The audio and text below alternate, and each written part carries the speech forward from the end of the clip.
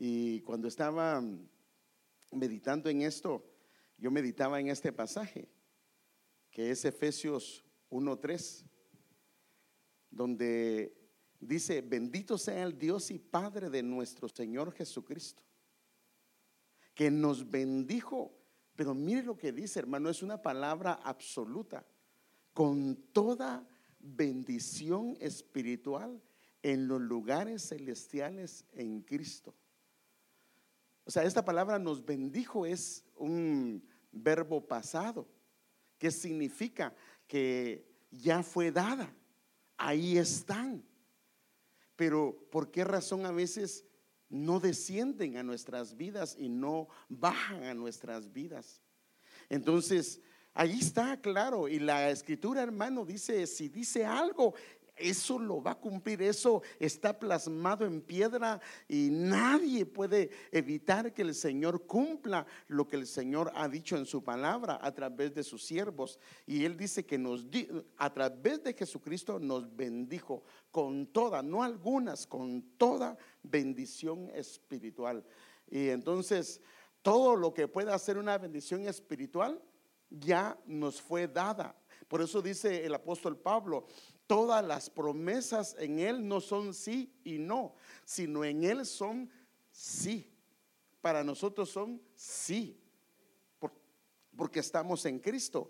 Y otro pasaje también en 2 Corintios 8:9 lo dice de esta manera: porque ya conocéis, mírenlo cómo lo menciona el Señor a través de su palabra, porque ya conocéis la gracia de nuestro Señor Jesucristo, que por amor a vosotros se hizo pobre, siendo Él rico. Y la razón por la que Él hizo esto es para que nosotros en su pobreza fuésemos enriquecidos. Padre del cielo, hermano, en base a esta escritura podríamos decir que somos ricos. Pues ahí está, hermano. El problema es que a veces no nos vemos así. Pero lo que dice la Biblia es que Él se hizo pobre para enriquecernos a nosotros. Ahora, yo sé, hermano, pero ¿cómo voy a ser pobre si tengo un carro que apenas me funciona? Y usted porque no ha visto dónde vivo. No, hermano, si la riqueza no depende de eso. Hay gente, escuche bien, que tiene mucho, mucho dinero y no pueden comerse un par de frijolitos porque les hace mal.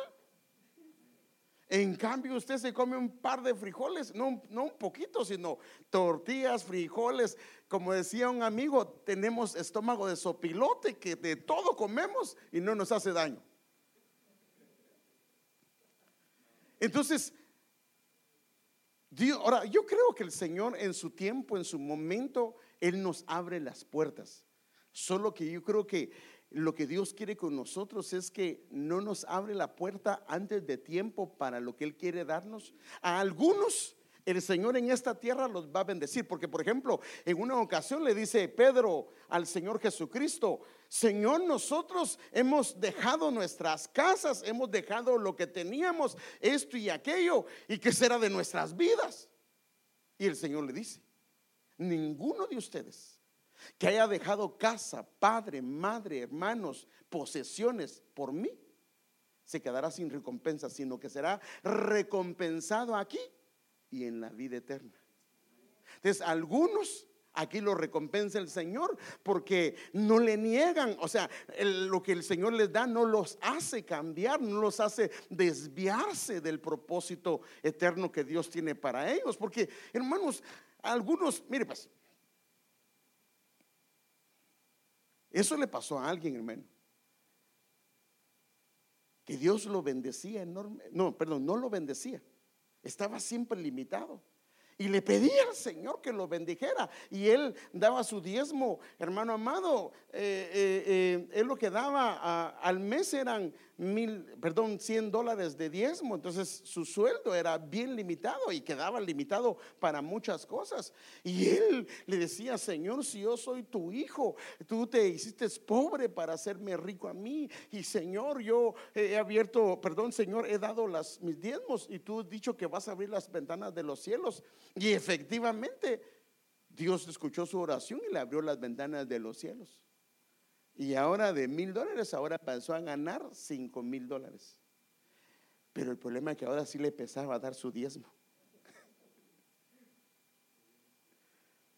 Qué tremendo, ¿verdad? ¿Cómo no se ponía a pensar todo lo que el Señor le había dado? Pero entonces él tenía problemas. Ahora dices que es demasiado. Entonces, ese es el problema del corazón. Ese es el problema del corazón. Entonces aquí dice que él se hizo pobre para enriquecernos a nosotros. Ahora mire el versículo 7, para mostrar, mire qué tremendo. ¿Por qué razón se hizo pobre? Para hacernos ricos. ¿Y de qué manera nos iba a hacer ricos? Para mostrar en los siglos venideros. Ahorita estamos en estos siglos venideros, hermano, las abundantes, otra vez, riquezas de su gracia, en su bondad para con nosotros en Cristo Jesús.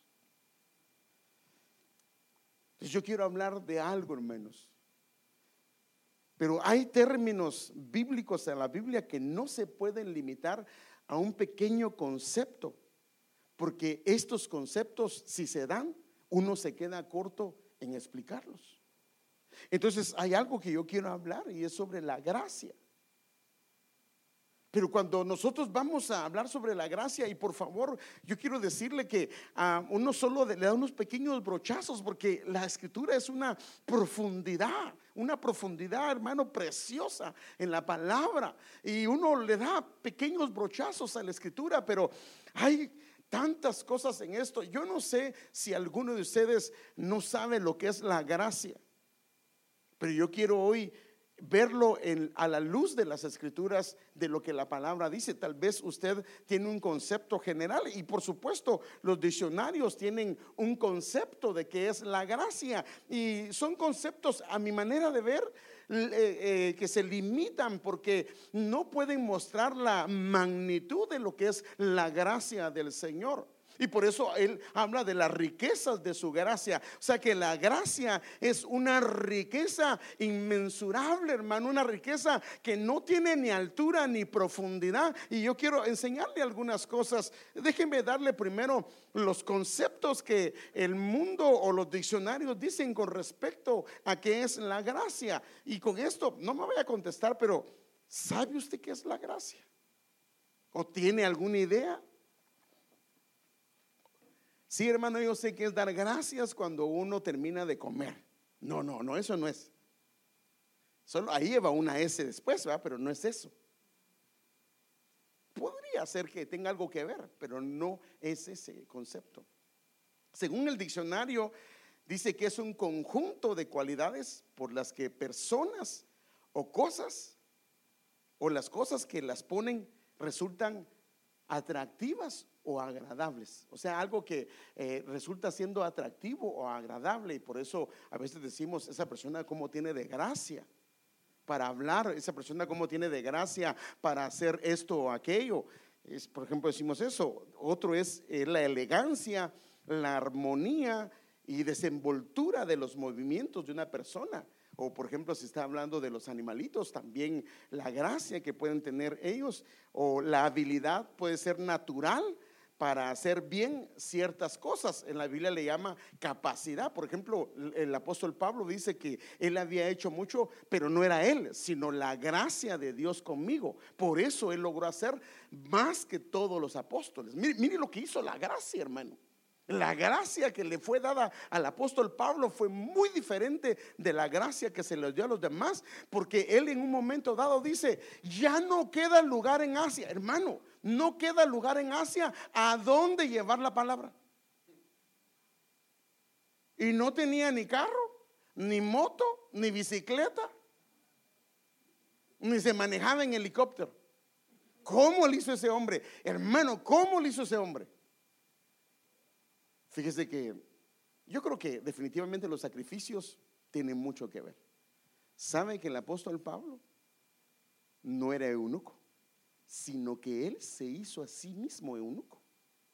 Porque el deseo era entregarse. Por eso es que en 1 Corintios 7 él comienza a aconsejar a que si no estás casado, dice, no te cases. Y claro, los jóvenes dicen, reprendo eso, ¿ah? Pero Pablo decía eso porque amaba tanto al Señor, que él decía, no, si tú te casas tienes que estar afligido por lo que tienes que hacer con tu esposa o tu esposo, más al Señor. Pero cuando tú no te casas, toda tu vida, toda tu entrega es únicamente al Señor. Y como digo, los jóvenes dicen, no, eso lo rechazo y yo renuncio a eso. Y sí, tiene razón. Pero el apóstol Pablo, hermano, había determinado el entregarle, rendirle. Se negó a tener una esposa con la única finalidad de servirle al Señor. Puede ser el perdón o el indulto concedidos a la persona que tiene una autoridad para ello. Ahora, estos conceptos no muestran la manifestación, escúcheme bien, y dimensiones de la gracia de Dios en toda su magnitud. Porque la gracia es más que estos conceptos. Y tal vez no lo voy a terminar hoy, pero yo quiero abarcar algunas entre semana o el domingo, no sé, para hablarle de la gracia de Dios, porque quiero mostrarle la gracia cómo opera, la gracia cómo se activa, cuáles son las fuentes de la gracia, y que podamos, hermano amado, nosotros ir, hermano, porque la gracia puede hacer cosas gloriosas con la vida de una persona, hermano, preciosas delante de Dios. Y por eso yo le pido que Dios me dé hoy su gracia para poderme explicar con usted, porque a veces uno tiene los pensamientos, pero el problema es cómo transferirlos y que sean también entendidos, porque dice, uno a veces piensa que los transfirió bien, pero no lo hizo bien. Pero que Dios me dé hoy la gracia para hacerlo, porque estos conceptos que vimos no muestran en la magnitud de la manifestación y de la dimensión de lo que la gracia de Dios hace. Y hoy yo voy a llevarlo tal vez un poco despacito, viendo cómo opera la gracia, su manifestación en diferentes personajes, para que veamos todo lo que la gracia hace, que tal vez no lo habíamos analizado y lo tomamos como una palabra, como lo tomamos normalmente, pero que hoy podamos abrir nuestros ojos y nuestro corazón de ver todo lo que está disponible para nuestras vidas. Entonces, en 1 Pedro 1:10 dice, mire lo que dice: los profetas que profetizaron, mire lo que dice, de la gracia destinada a vosotros. O sea que a nosotros en la escritura hay una gracia destinada para nosotros. Señor, hay una gracia destinada para nosotros, para a nosotros que nos han alcanzado el final de los tiempos.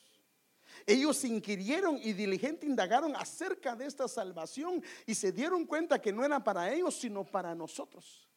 Entonces, si hay una gracia destinada para nosotros, necesitamos indagarla, necesitamos escudriñar la escritura y poder entender y ver, porque si está destinada para nosotros, significa, hermano amado, que puede ser activada. Y si la gracia de Dios comienza a manifestarse en las dimensiones, en las manifestaciones que ella tiene, hermano, nuestras vidas, nuestras familias, nuestros hogares, nuestra manera de conducirnos sobre esta tierra va a cambiar, porque la gracia de Dios tiene un poder tremendo, hermanos.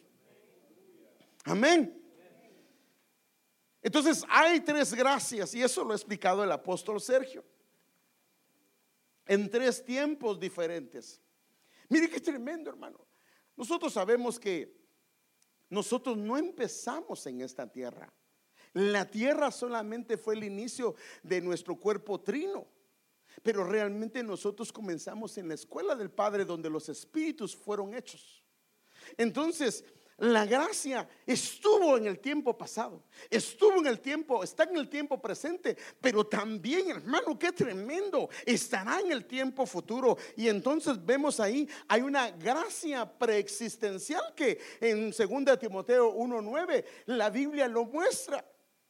Y si usted lee el versículo, es la gracia que nos fue dada en Cristo Jesús. O alguien lo tiene, me puede buscar en 2 Timoteo 1:9 para que lo pueda corroborar.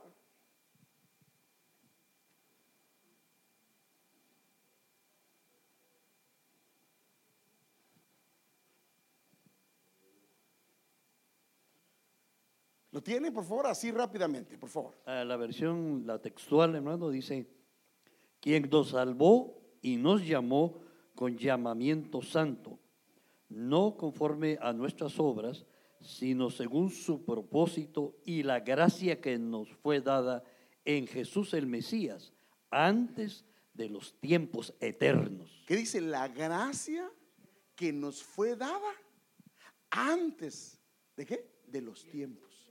O sea que hay una gracia que recibimos, hermano. Cuando fuimos hechos espíritus que no ocupábamos un cuerpo, se nos dio una gracia. Debido a esa gracia es que ahora venimos y cuando escuchamos la voz del Padre a través de su Hijo, nuestro corazón palpita, nuestro corazón dice: yo siento que Dios está hablándome a mí. Entonces hay una gracia preexistencial, hay una gracia que es la presente. En Romanos 12:3 dice así: porque en virtud de la gracia que me ha sido dada, digo a cada uno de vosotros que no piense más alto concepto de sí que lo que debe de pensar, sino que piense de sí con buen juicio según la medida de fe que Dios ha distribuido a cada uno.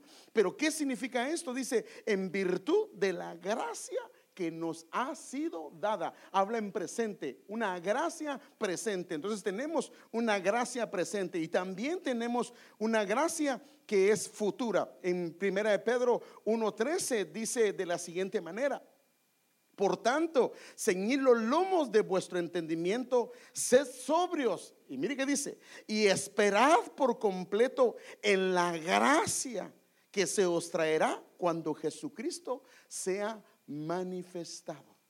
O sea, entonces hay una gracia preexistencial, una gracia que hoy el Señor ha desatado para nosotros en el transcurso de nuestras vidas, y todavía vamos a tener una gracia en la eternidad en Él, que la traerá el Señor Jesucristo.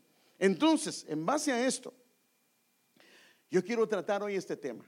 Se llama la multiforme gracia de Dios. La multiforme gracia de Dios. Y yo quiero verlo de algunos puntos de vista.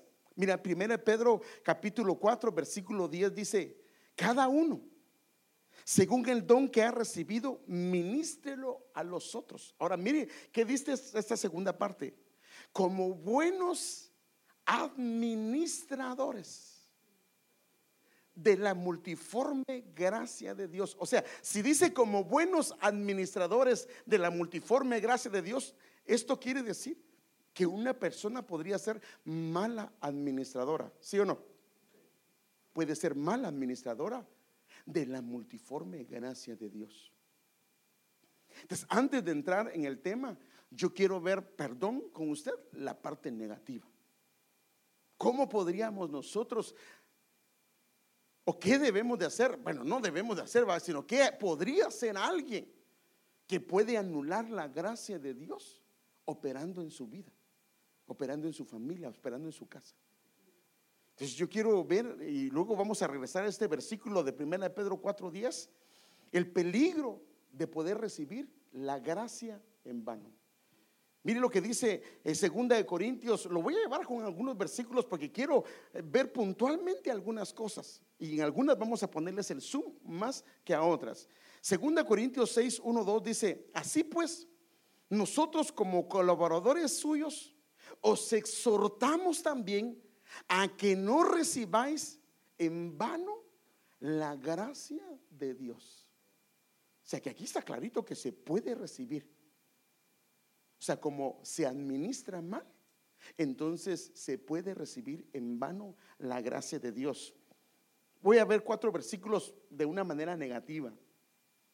En Gálatas 5:4 dice: de Cristo os habéis separado, vosotros que procuráis ser justificados por la ley, de la gracia habéis caído. Alguien que no quiere tomar en cuenta al Señor que conoció y quiere vivir una vida independiente de su Señor y quiere hacer la vida cristiana por sus propias obras, corre el peligro de caer de la gracia, aunque esté en la iglesia. Espero que aquí no haya ninguno, pero eso es lo que dice la Escritura.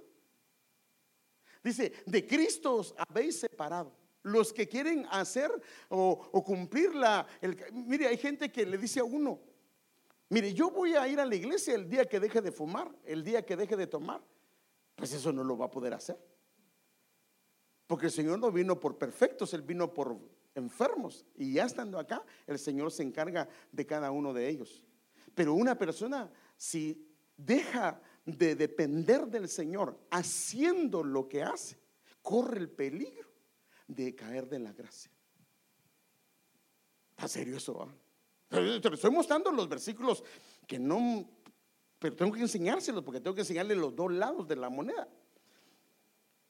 Hebreos 10:29: ¿cuánto mayor castigo pensáis que merecerá el que ha hollado bajo sus pies al Hijo de Dios y ha tenido por inmunda la sangre del pacto por la cual fue santificado? Alguien que ha sido lavado y se vuelve voluntariamente, sabiendo que no lo debe de hacer, se vuelve a embarrar otra vez, corre el peligro de que ultraje al Espíritu de gracia. Y por eso hay una parte de la Escritura que dice: no le deis las perlas. ¿A qué? Hermano, suena pesado eso, pero ¿lo dice o no lo dice la Escritura? No le deis las perlas a los cerdos. Entonces, nosotros tenemos que apreciar el sacrificio de Cristo.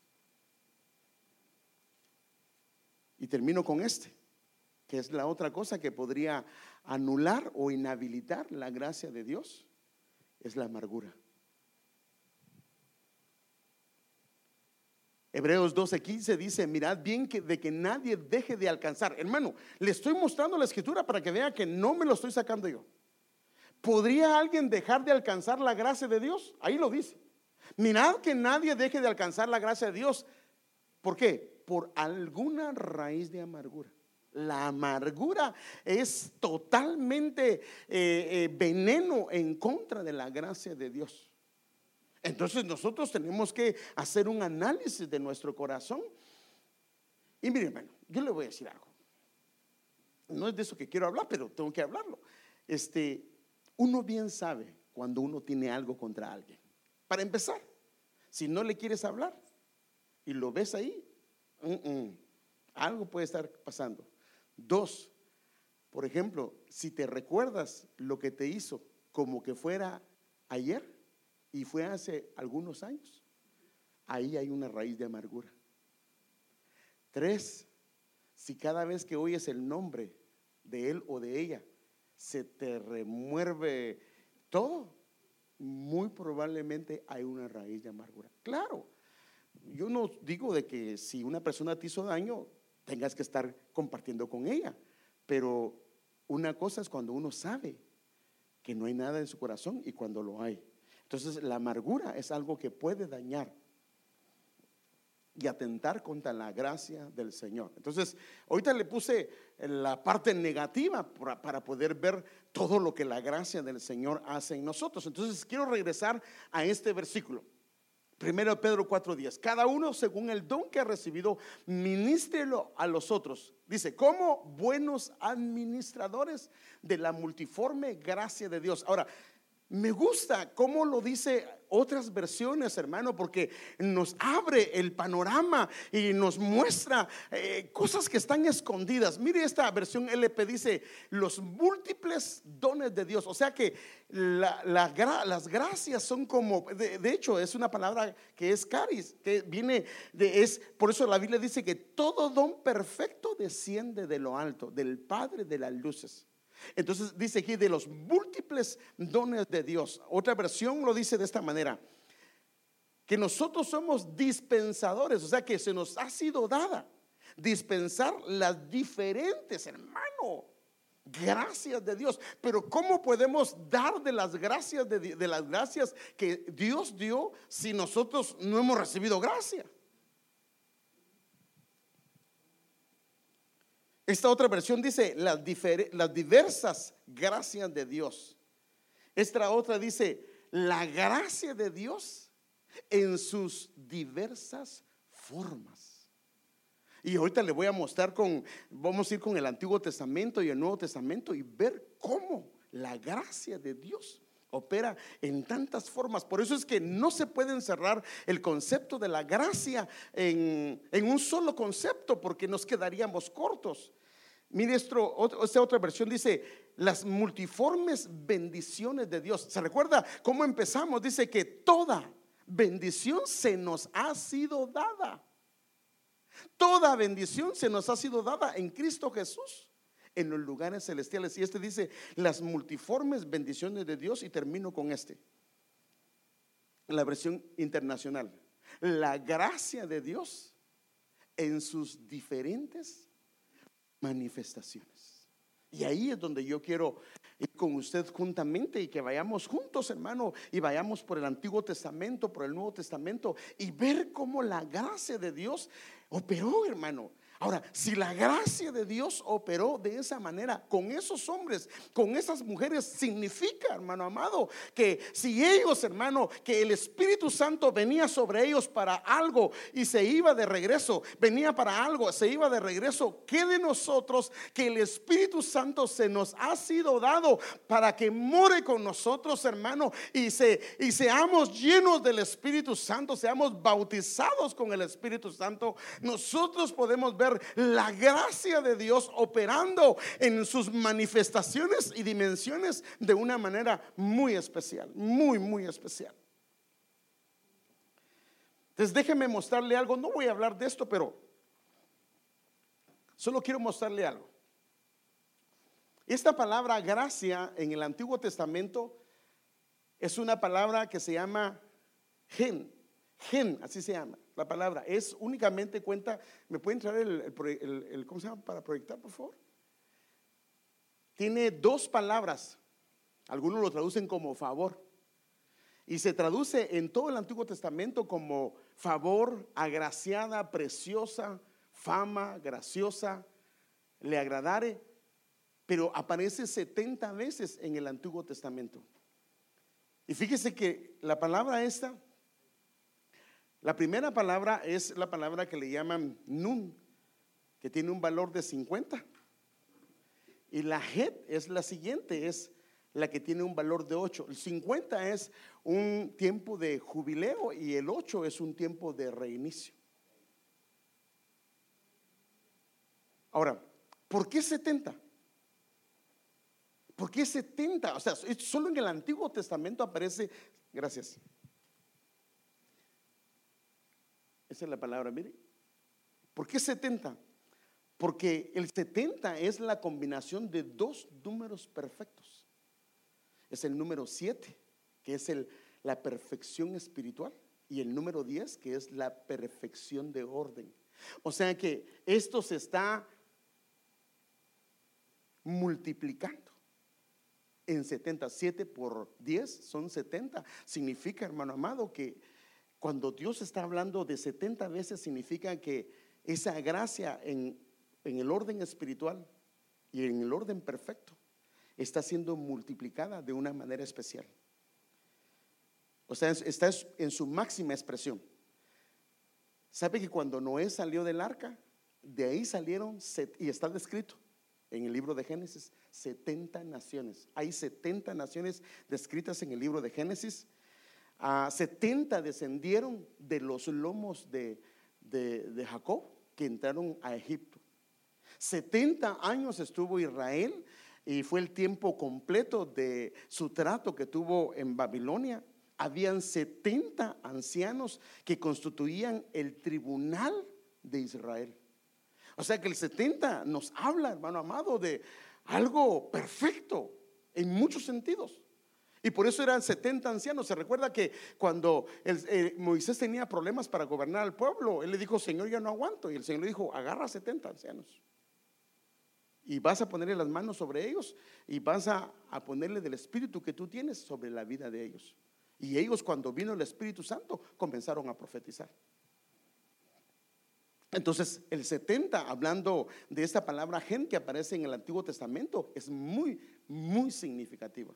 Y ahora va a ver por qué. Porque yo agarré espigas de varios del Antiguo y del Nuevo Testamento, pero como digo, no lo voy a ver todo, pero quiero ver algunas. En el Nuevo Testamento es esta palabra que tiene varias acepciones. Tiene mérito, congraciarse, donativo, aprobación, agradecimiento, privilegio, gratitud, gracia o gracias también. Y aparece 155 veces en el Nuevo Testamento. Pero como digo, no me quiero quedar en eso porque no quiero ver. Solo quería mostrarle, por ejemplo, el 70, que era muy significativo. Ahora, la multiforme gracia de Dios es las múltiples dimensiones, en sus múltiples dimensiones y manifestaciones, en que Dios actúa y opera en su amado pueblo. O sea que esto lo que significa es que esta gracia multiforme opera y actúa de una manera muy especial en su amado pueblo. Y yo quiero que comencemos a ver algunas cosas de estas, porque quiero que las analicemos, hermano.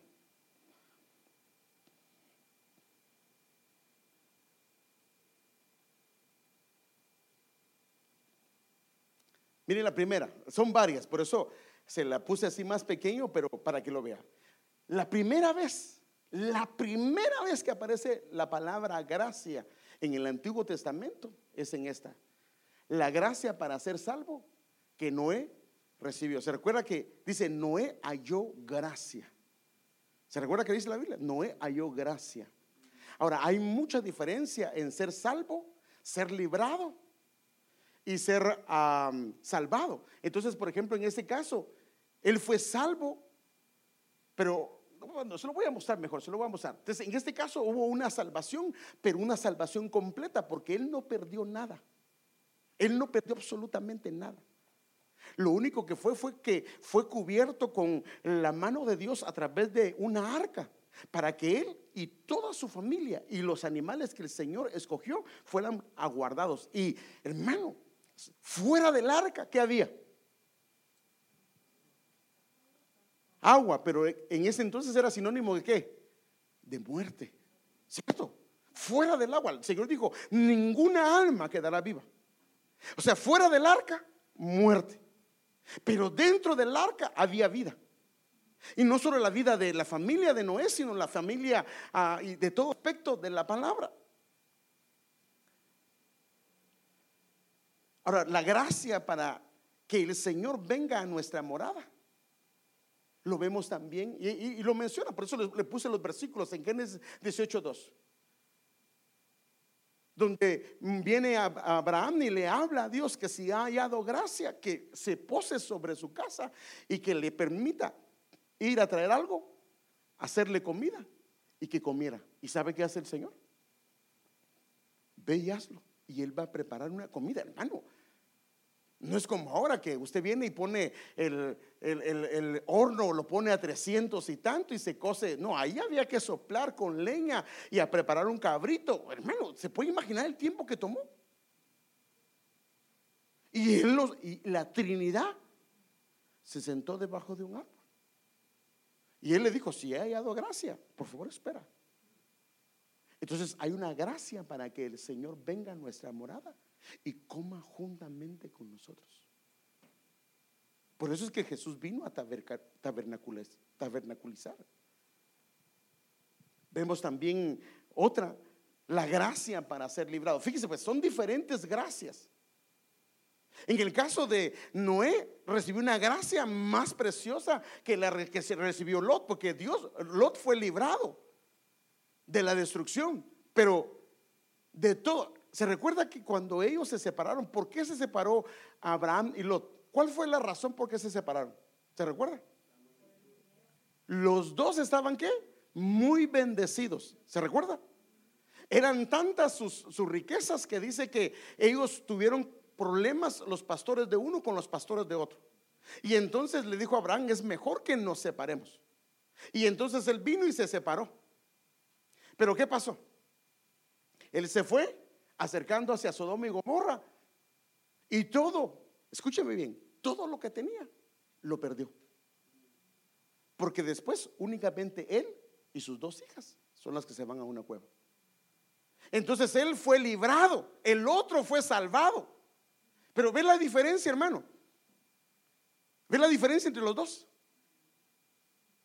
Yo quiero la gracia. Claro, él lo libró Dios de la destrucción. Y fíjese que ni siquiera él quería salir. Y llegó un momento que él le dijo a sus yernos que salieran de ahí, porque el Señor iba a destruir el lugar. Y los yernos se rieron. Y entonces él se quedó como que: ¿y ahora qué hago? Y entonces ellos le decían: apresúrate. Pero dice que la gracia de Dios era tanto que lo tomaron a él, a su esposa y a sus 2 hijas.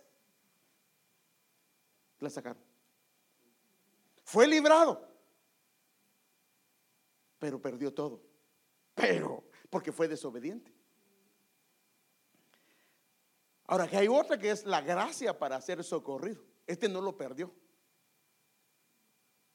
pero este fue el encuentro. Es una gracia. Y yo quiero mostrar cómo opera la gracia, pero no hoy, porque hoy solo quiero mostrar algunos versículos para que nos demos cuenta de la magnitud de lo que la gracia hace. En este caso, este hombre Jacob, se recuerda que le había robado la bendición a su hermano. Habían pasado aproximadamente 20 años y el hermano había dicho que lo iba a matar. Lo iba a matar. Entonces cuando Jacob, su suegro Labán, le comenzó a ver que ya no era el mismo, entonces él dijo: vámonos a mi casa de regreso. Y se vino de regreso. Pero él tenía un problema pendiente. Él sabía que su hermano no se habían arreglado las cosas. Y de repente él viene, y es una manera de dar gracia, porque ahora vamos a ver cómo opera esto. Y comienza a mandar varias delegaciones. Manda unos y manda camellos, manda vacas, manda terneros, manda de todo para que a su hermano que se compadeciera de él. Y de repente le llegan a decir: tu hermano viene con 400 hombres. Hermano, si él iba a ir a ver a su hermano, ¿por qué tenía que llevar 400 hombres? La intención de él era matarlo. Pero en el camino Dios obró, porque una noche antes Jacob había estado en la presencia de Dios y le dijo: no te dejaré si no me bendices, y no te dejaré, y le metió su socón en la cadera al hermano Jacob. Y aunque andaba cojeando, pero cuando su hermano lo vio de una manera diferente. Yo creo que le decía: dame tu gracia, dame tu gracia, dame tu gracia. Y el Señor se la dio. Y cuando lo vio, es más, el hermano lo vio de una manera diferente. Y él a su hermano lo vio con el rostro de un ángel, hermano. Y la angustia que tenía desapareció. Esa gracia con nuestros enemigos, hermano. Que nos vean de una manera diferente. Nos odian, pero cuando nos ven, ya nos ven de una manera diferente. Porque no me diga que no, pero tenemos enemigos. Mis enemigos. Así no, ¿por qué cantamos ese canto? Mis enemigos. O sea, no, pues bro, no de la iglesia así, hermano. Mire, aquí tengo yo como 10. No de aquí no. Esta es una familia, aquí no va a haber enemigos. Pero hay gente que no nos quiere. Mire, máxime si Dios lo ha bendecido, si Dios lo ha prosperado, si la gracia del Señor ha estado operando en usted. Hay gente que no lo quiere. Amén. La gracia que nos capacita y prospera. Mire, hermano, hay tantas gracias que, mire, esa gracia capacita y prospera. Por eso Pablo decía: no yo, sino la gracia de Dios en mí. En este caso es José. Mire las circunstancias. Estaba vendido como esclavo. Las posibilidades que este joven, escuche bien, que este joven sea próspero. Para empezar, la gente tiene problemas siempre con racismo. Eso no ha cambiado. Esto viene desde hace mucho tiempo. Pero era tanta la gracia de Dios que Dios comenzó a prosperar a este joven, que se dio cuenta el amo que todo lo que él tocaba, Dios lo prosperaba. Y tampoco no fue ni lento ni perezoso. Y entonces le entregó toda su casa. Entonces, esto es una gracia de parte de Dios para capacitarlo para hacer lo que hacían en Egipto, pero para prosperarlo también. De una manera, hermano, que todo lo que estaba en sus manos prosperaba, hermano. Ahora viene Dios y en medio de esa prosperación, de ser próspero, lo meten a la cárcel porque le hicieron una mala pasada. Pero fíjese qué tremendo, aún en la cárcel, en un lugar donde cualquiera diría, pero ahí solo le va a ir mal. Pero viene Dios y en la cárcel le da gracia con el jefe de la cárcel, y el jefe de la cárcel lo pone a cargo de todo. Y de ese lugar, hermano, viene Dios y lo levanta y lo lleva para ser padre de Faraón. La gracia para, aún estando en las peores condiciones, que Dios te pueda prosperar. Hermano, la gracia para ser sustentados. Miren, el pueblo de Egipto recibió gracia por un hombre, por José. Si José no hubiera hecho lo que Dios le dijo que hiciera, ese pueblo hubiera perecido. Pero entonces ellos le dicen a José: si hemos hallado gracia delante de ti. Y él compró todo Egipto para Faraón. Todo Egipto lo compró. Ahí lo puede usted leer en la historia. Ahora, en tiempos de vacas flacas, Dios puede hacer que haya un José para nosotros, que sustente nuestras familias, que sustente nuestras casas. Y máxime, si Dios nos da la bendición de José, de que nosotros seamos, que en tiempos de vacas flacas nosotros podamos ser prósperos en el Señor, porque Dios quiere hacer cosas, están disponibles para nosotros, hermano. La gracia para ser bendecidos por los enemigos. Mire, qué tremendo. Todo Egipto había esclavizado a Israel por 400 años. Los tenía esclavizados, hermano. Es más, se cree que no les pagaban. No les pagaban. Pero viene Dios. No te preocupes, pueblo de Israel. El día que salgas, tú solo ve a pedir que te den cosas. ¿Y sabe qué hizo el Señor? Le dio gracia a todo el pueblo de Israel. Y cuando fueron a tocar con los vecinos: mire, usted no tiene una ollita de oro por ahí. Es que mi niña quiere jugar. Había un temor tan grande en los egipcios que le soltaron todo lo que tenía. ¿Sabe cómo dice la Biblia? Que ellos despojaron a Egipto. ¿Alguien me puede buscar ese versículo? Ellos despojaron a Egipto. O sea que toda la riqueza que consiguió Josué en los años de vacas flacas, Israel se lo llevó. Y como le dice el dicho, nadie sabe para quién trabaja. Eso era imposible. ¿Cómo era posible que Egipto le iba a soltar todas sus riquezas? Era imposible, pero era una gracia. ¿Lo tienes? Dice, y el Señor hizo que el pueblo se ganara el favor de los egipcios, que les concedieron lo que pedían. Así despojaron a los egipcios. Favor es lo mismo que gracia. En la Reina Valera Gómez dice gracia. Dice, y Jehová dio gracia al pueblo delante de los egipcios, y los prestaron, y ellos despojaron a los egipcios. Hermano, ellos cuando salieron de Egipto, ¿sabe qué hizo Dios? No te quisieron pagar. Yo te voy a indemnizar. Y le dio, hermano. Por eso el Señor dice: no te vengues, ve conmigo, mire la venganza. El Señor se va a encargar. No te va a dejar ir. Si se aprovecharon de ti, no te preocupes, el Señor se va a encargar. Mira toda una nación, hermano. Ellos fueron indemnizados de parte de Dios por todo el trabajo. Mire, estoy hablando de la gracia de Dios. Mire, le he hablado de 8 cosas de la gracia de Dios. Y tengo como 40 y pico cosas. La gracia para conocer sus caminos. Se necesita gracia.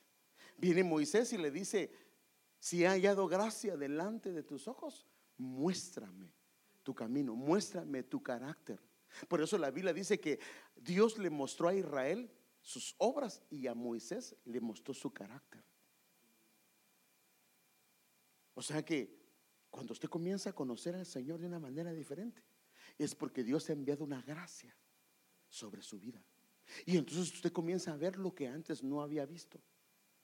Por eso es que es importantísimo que la gracia en sus manifestaciones y dimensiones pueda ser derramada sobre nosotros. Y hoy yo quiero orar por ustedes, hermano, que el Señor haga eso. La gracia para que el Señor camine con su pueblo, no solo, sino que camine con su pueblo. Y Moisés dice: si hemos hallado gracia, Señor, que nosotros no vayamos solos, sino que tú vayas en medio de nosotros. Y Dios se lo prometió, aunque el pueblo aún llevaba, imagínense, dioses, hermano, aunque el pueblo tenía problemas con rebeldía e idolatría, la Biblia dice que la nube no se apartó y la columna de fuego no se apartó todo el tiempo del desierto, y el maná no dejó de caer para alimentarlos. Sus vestidos, hermano, no se envejecieron, ni sus jeans, sus chancletas no se envejecieron. Qué tremendo, hermano. Eso es la gracia de Dios. La gracia para que Dios se nos revele. Moisés le dice: Señor, muéstrame tu gloria, muéstrame. Y el Señor le dice: como has hallado gracia delante de mí, yo te pondré en una hendidura, en una peña, y yo pasaré y me revelaré a ti. Y el Señor pasa y el nombre del Señor comienza a ser proclamado: Jehová, Jehová, misericordioso y compasivo, lento para la ira y grande en misericordia. Y Moisés escondidito ahí viendo sus espaldas, las espaldas del Señor. También debido a la gracia. ¿Quieres ver al Señor? Debe venir una gracia. Por eso se llama multiforme gracia de Dios. Hay gracias para diferentes cosas. Amén. Mire la gracia para no tropezar. Mire, yo sé que el apóstol nos ha explicado esto. Yo también se los he dicho. Que la Biblia dice que si 7 veces cae el justo, 7 veces lo levanta. Pero yo le hago una pregunta: cada caída hay platos rotos. Dios lo va a levantar, pero mejor si nos guarda nuestra caminata sin caída. Amén. Porque cuando hay una caída, la familia viene a ser afectada. Si son finanzas, las finanzas vienen a ser afectadas. Entonces él decía: Señor, que yo no vea mi mal, que yo no tropiece, Señor, que yo no sea avergonzado, porque puedo ser avergonzado si este pueblo me sigue oprimiendo o me sigue hostigando como lo hace. Me van a sacar el Moisés. Y el Señor se encargó de que no tropezara. La gracia para heredar. Dios dio gracia para que Efraín y Manasés heredaran la mejor parte de Canaán, porque ellos habían sido bendecidos y esas tierras eran tierra de pastos, de ríos. Dios puede darnos, hermano, los mejores lugares, pero son gracias diferentes. Y por eso es que tenemos que ir a las fuentes. ¿Dónde están esas gracias que, hermanos, se predestinaron, se predicaron para nuestros tiempos? Tenemos que ir, porque esos son llaves, hermano, que no tienes que estar puchando, no tienes que estar tratando de convencer. No, Dios es el que se encarga de abrir todas esas puertas, porque son gracia especial de Dios. La gracia delante de nuestros patrones. Ay, Señor.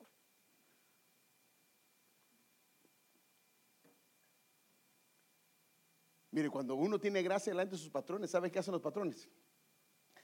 Si les va mal,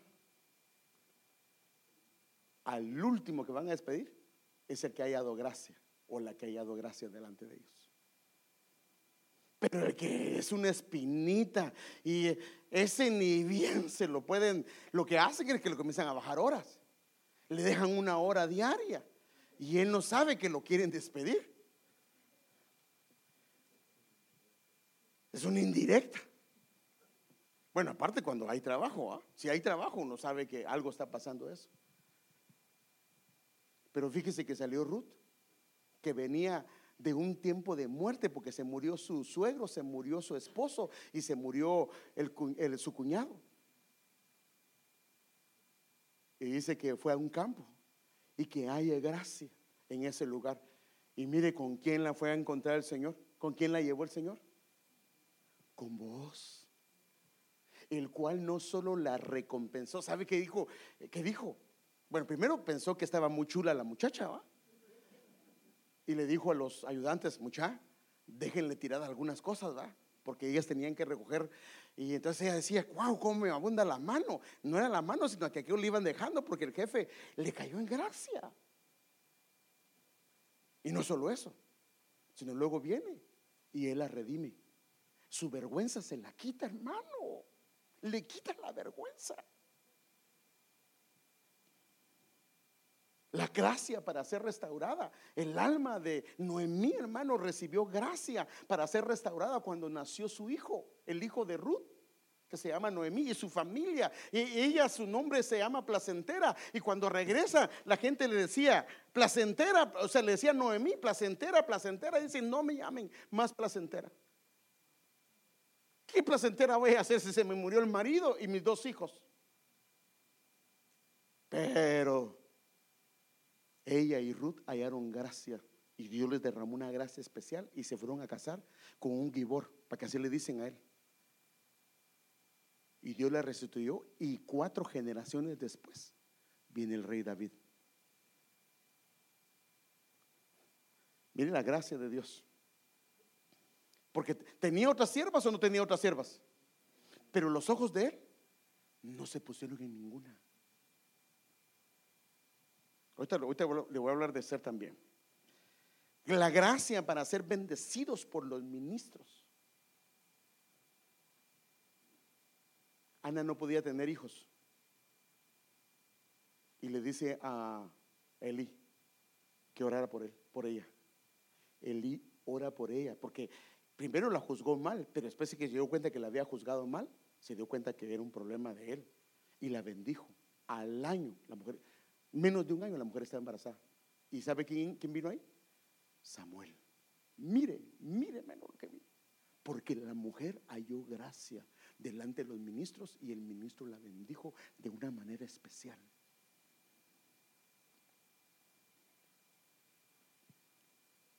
La gracia. Déjeme darle otro antes de que se me olvide, si no se me olvida lo de Ruth. ¿Sabe que los judíos dicen que Esther, escuche bien lo que le voy a decir, Esther sí era muy atractiva, pero no era hermosa como Vasti? Hermosa no era. Sí era hermosa, pero no como Vasti. Pero cuando la vio el rey Asuero, la gracia irradiaba de ella y él la amó, no por ser hermosa, sino porque la gracia, cuando ella llegó, le cayó en gracia a el eunuco, que le dijo: así, de esta manera tienes que vestirte. Y la gente que la conocía le comenzó a caer en gracia, porque ella tenía gracia de Dios. Entonces fíjese que se fue a cansar. Una que había sido cautiva por los enemigos, terminó casándose con el máximo emperador, que era Asuero. Tal grado que 6 meses duraban las fiestas de ellos. Imagínense el poder económico que esta gente tenía. O sea que no el más guapo se lleva a la más hermosa, ni la más guapa se lleva al más hermoso. Pídale a Dios y le va a dar a alguien que va a llenar su alma, porque es Él que da gracia. Y aunque seamos algo trompuditos, algo cachetoncitos, por ahí el Señor nos dice: no se preocupe, no se preocupe. La gracia de Dios, eso fue lo que hizo con Esther. Mire la mujer tan hermosa que el Señor me ha dado. ¿No ve que a veces, sabe qué me pasa? De repente llevaba a mis hijos llevaba a mis hijos a los negocios donde yo trabajaba, ¿va? Y él es mi hijo. Tu hijo, y no me creían, hermano. Pero cuando la miraban a ella, ahora sí, porque es y gatos, hermano, feo me decían, hermano. Padre Santo, pero me llevé la más hermosa. Pues la gracia de Dios.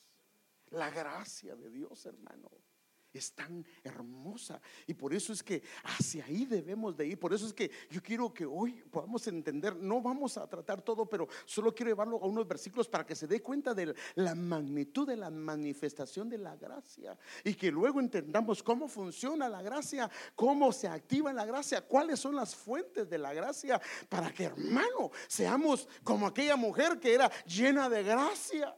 Y como era llena de gracia, ¿qué hizo Dios? Fue y la escogió para que su hijo naciera ahí. Mire lo que hace la gracia, Padre. La gracia delante de los príncipes. Oh, perdón. Y también este joven, David, no era alguien importante. Pero ¿sabe qué pasó?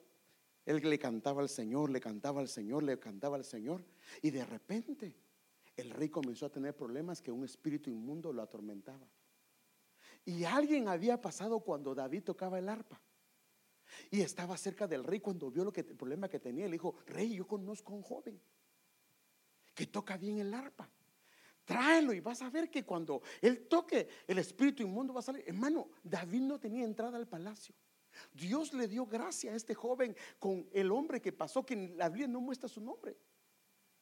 Y ese fue el inicio de David para llegar al reino. La gracia delante de los príncipes del Señor. Hermano, Dios, mire, la Biblia dice que cuando David mató a Goliat, el hombre, mire, hermano, como era un adorador, tenía una gracia. Dice que cuando ni bien venía, así dice la Biblia, venía de matar al filisteo, dice que Jonatán lo vio y lo amó. ¿Y sabe qué hizo Dios con esa gracia que le dio a David? Que Jonatán le daba el chisme de cuando su papá lo quería matar. Papá ni sabía quién era que le daba el chisme a aquel, y él tenía la mejor firma. Es más, le dice Jonatán: cuando tú gobiernes, yo seré el segundo. Y lo puso a David como primero. La gracia para caer bien con los príncipes del Señor. Porque si no hubiese sido por esto, a él lo hubiera matado. La gracia delante de los enemigos.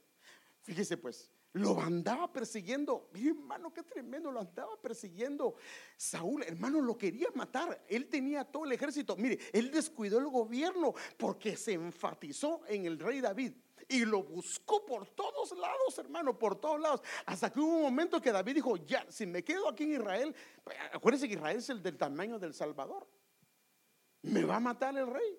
Y se fue con los filisteos. Los filisteos son enemigos, hermano, de los israelitas. Es más, ellos sabían que David había matado a Goliat. ¿Y sabe qué hace el rey Aquís, que era un filisteo? Le da donde vivir. Eso solo lo hace la gracia de Dios, hermano. Lo tenía en sus manos, lo podía matar porque aquel estaba huyendo. Dios no lo permitió porque le dio gracia. Por eso no tenemos que pelear nosotros.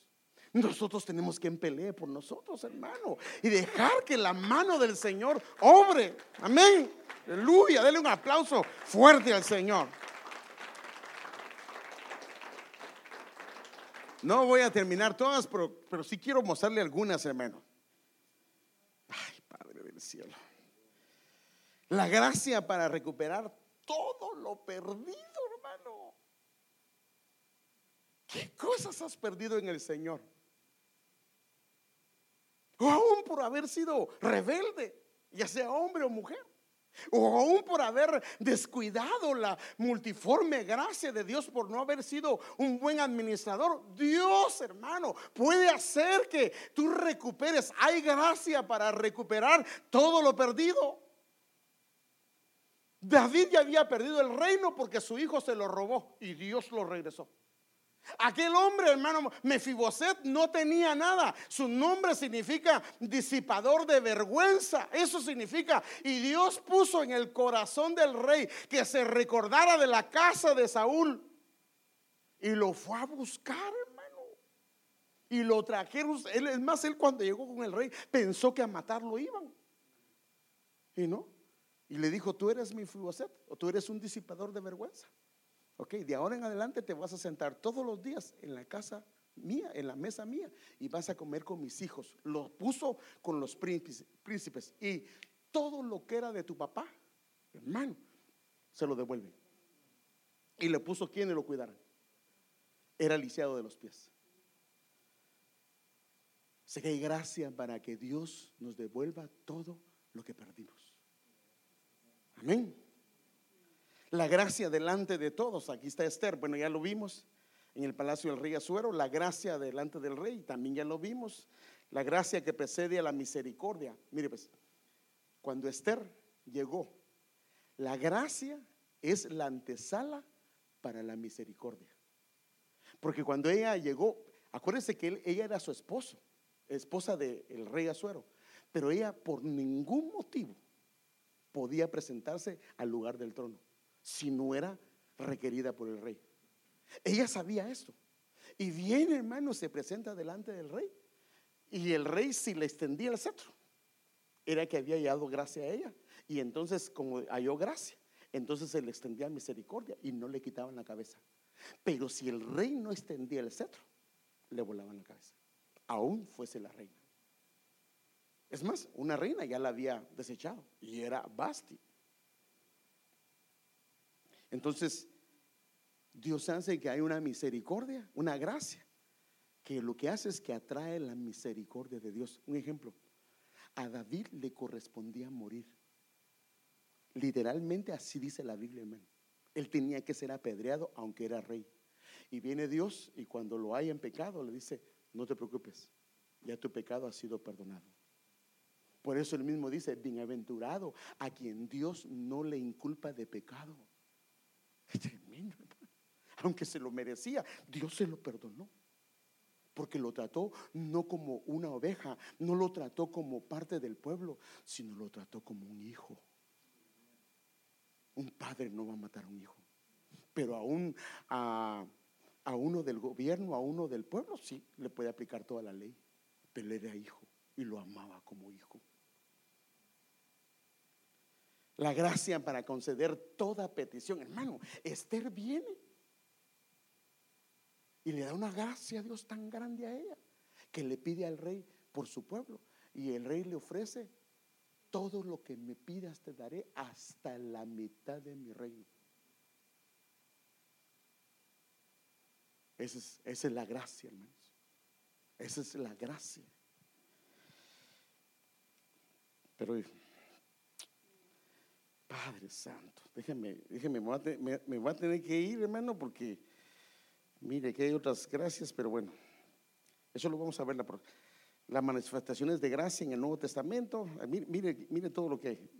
Esto no le enseñé del antiguo, no le enseñé esta, no le enseñé esta, no le enseñé esta, no le enseñé esta, no le enseñé esta. Se las voy a enseñar la próxima.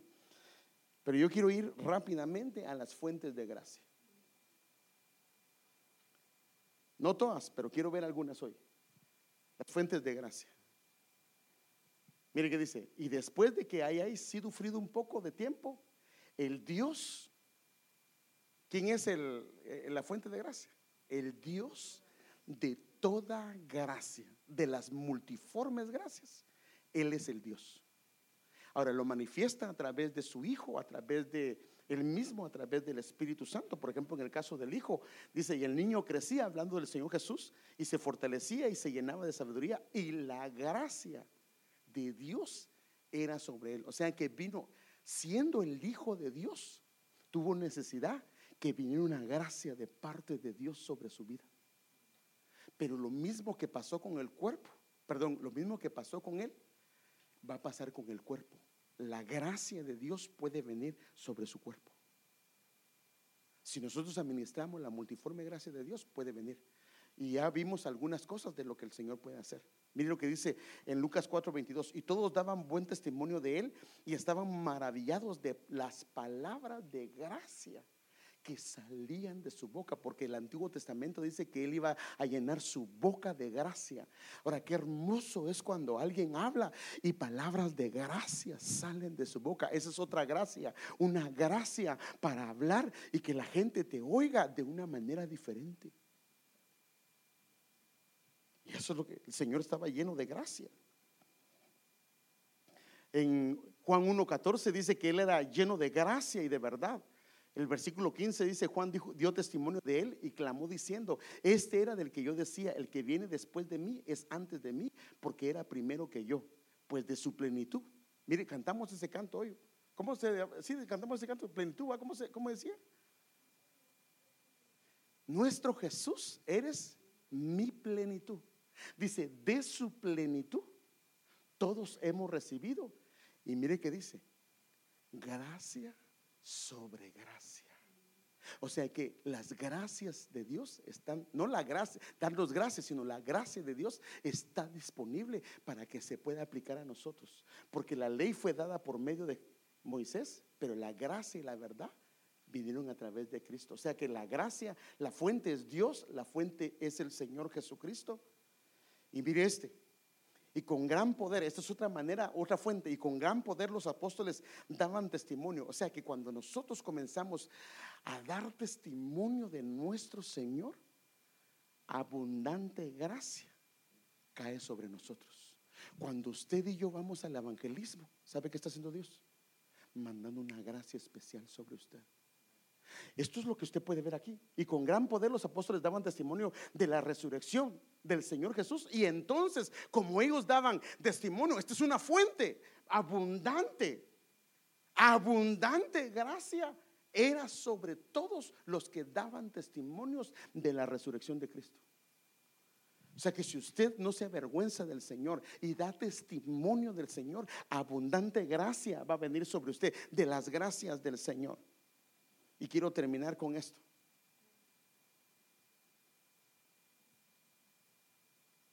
Mire este pasaje, hermano, y con esto quiero terminar.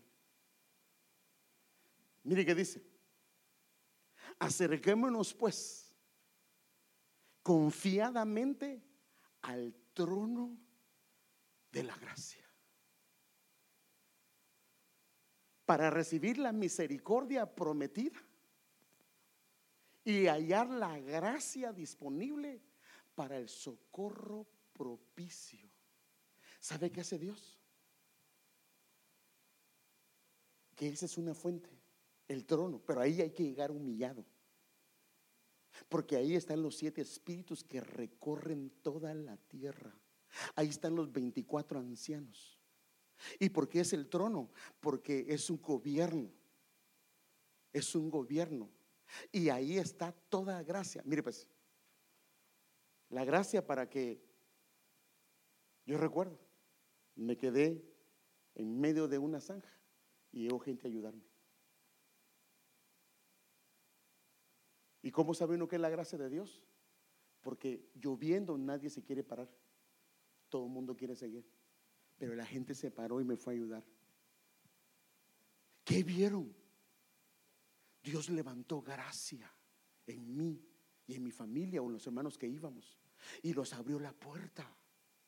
O sea que Dios tiene gracias por eso dice, mire hermano, y hallar gracia disponible para cada ocasión. En otra versión dice: para cada ocasión, para el tiempo propicio, para cada oportunidad. O sea que para los hijos, para la casa, para el trabajo, para la enfermedad, Dios tiene una gracia especial, hermano.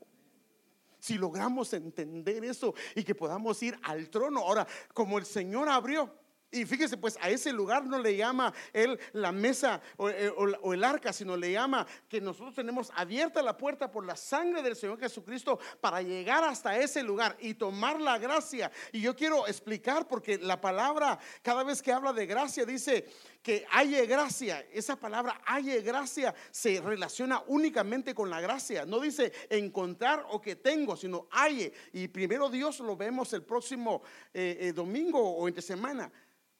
¿Cómo se relaciona esa palabra hallar? Porque mire, pues dice que tú halles gracia, pero entonces no la tengo.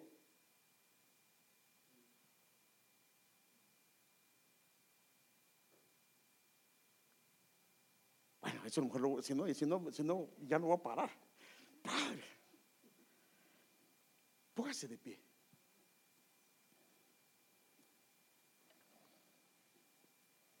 Mire qué dice: acerquémonos con confianza. Le decía a una hermana mía,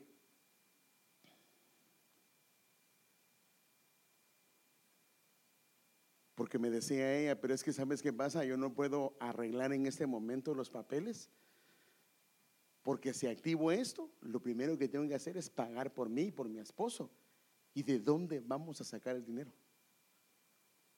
Entonces yo le digo a ella: haz esto, activa eso, y cuando ya te den la carta de lo que tienes que pagar, tráela delante de Dios y abre la carta delante de Él y dile: Señor, esto es lo que yo necesito, no lo tengo, pero dame la gracia para que el que tú quieras usar me provea. A Dios no le hacen falta recursos, hermano. La economía del cielo no tiene problemas. Hay algo que se ha limitado, preséntalo con confianza. Mire, por eso, hermano, le estoy diciendo: acerquémonos. Mire qué dice: confiadamente. O sea, no es que pero es que yo no sé si, no, confiadamente, porque cuando te acercas confiado es porque sabes que lo que te lo van a dar, ¿sí o no? ¿Sí o no? Si no, no te acercarías confiadamente. Entonces Él quiere que te acerques a su gobierno, a Él, confiadamente. Y si algo, hermano, mire, eso se lo digo porque yo lo aprendí una vez de un profeta. El rey Ezequías le mandaron unas cartas amenazándolo y diciéndole todo lo que le iban a decir. Y vino el rey, agarró las cartas, se metió en el templo y se las extendió al Señor. Y le dice: mira lo que han dicho de ti. Viene Dios y le dicen: de la nariz me lo voy a traer. Y se lo llevaron de regreso a su casa, hermano, a ese que lo estaba amenazando. Porque nosotros tenemos un Dios vivo, hermanos. No es un Dios muerto, sino un Dios que vive, hermano, y que sigue obrando. Y por eso le estoy mostrando, hermano, la gracia en sus diferentes dimensiones. Y Dios nos ha predestinado para que la gracia de Él caiga sobre nosotros, sobre los nuestros, sobre nuestra familia, hermano. Dios quiere bendecirnos, hacernos prósperos, hermano. Él no quiere que nos haga falta nada. Por eso es que el salmista dice: Él es mi pastor y nada me faltará. Pero tenemos que ir al trono. Tal vez no lo tengo, y qué bueno tal vez por no tenerlo, porque si yo tuviera todo, ¿cuándo me acercaría? Pero como no lo tengo, me lleva a decirle: papito, mira lo que está pasando. Yo necesito tu auxilio. No tengo para pagar mi renta. Señor, mi trabajo no está bien. Señor, esto y lo otro. Y Dios va a obrar, porque en ese momento te envía una gracia especial. Y viene tu patrón que no te ha querido aumentar y te va a decir: mira, ¿cuánto tiempo llevas trabajando? No te ha aumentado, ¿verdad? Bueno, por favor, si nosotros somos flojos, pues ni modo. Pero si estamos trabajando para el Señor se va a encargar. Y el patrón te va a decir: ¿sabes qué? Te voy a aumentar. a partir de este mes o a partir de ahora vas a tener un salario diferente. Ese es el Dios que nosotros tenemos, hermano. Si nuestro Dios sigue operando, por eso dice que Él es el Dios de toda gracia. Y lo único que Él dice, acerquémonos a ese trono de gracia, porque de ese trono fluyen todas las misericordias, todas las gracias que necesitamos. Lo que necesitamos para esta tierra, para nuestras familias, de ahí fluye. Lo único que tenemos que hacer es que activemos esas gracias que han sido dadas para nosotros. Aquí estamos, Señor.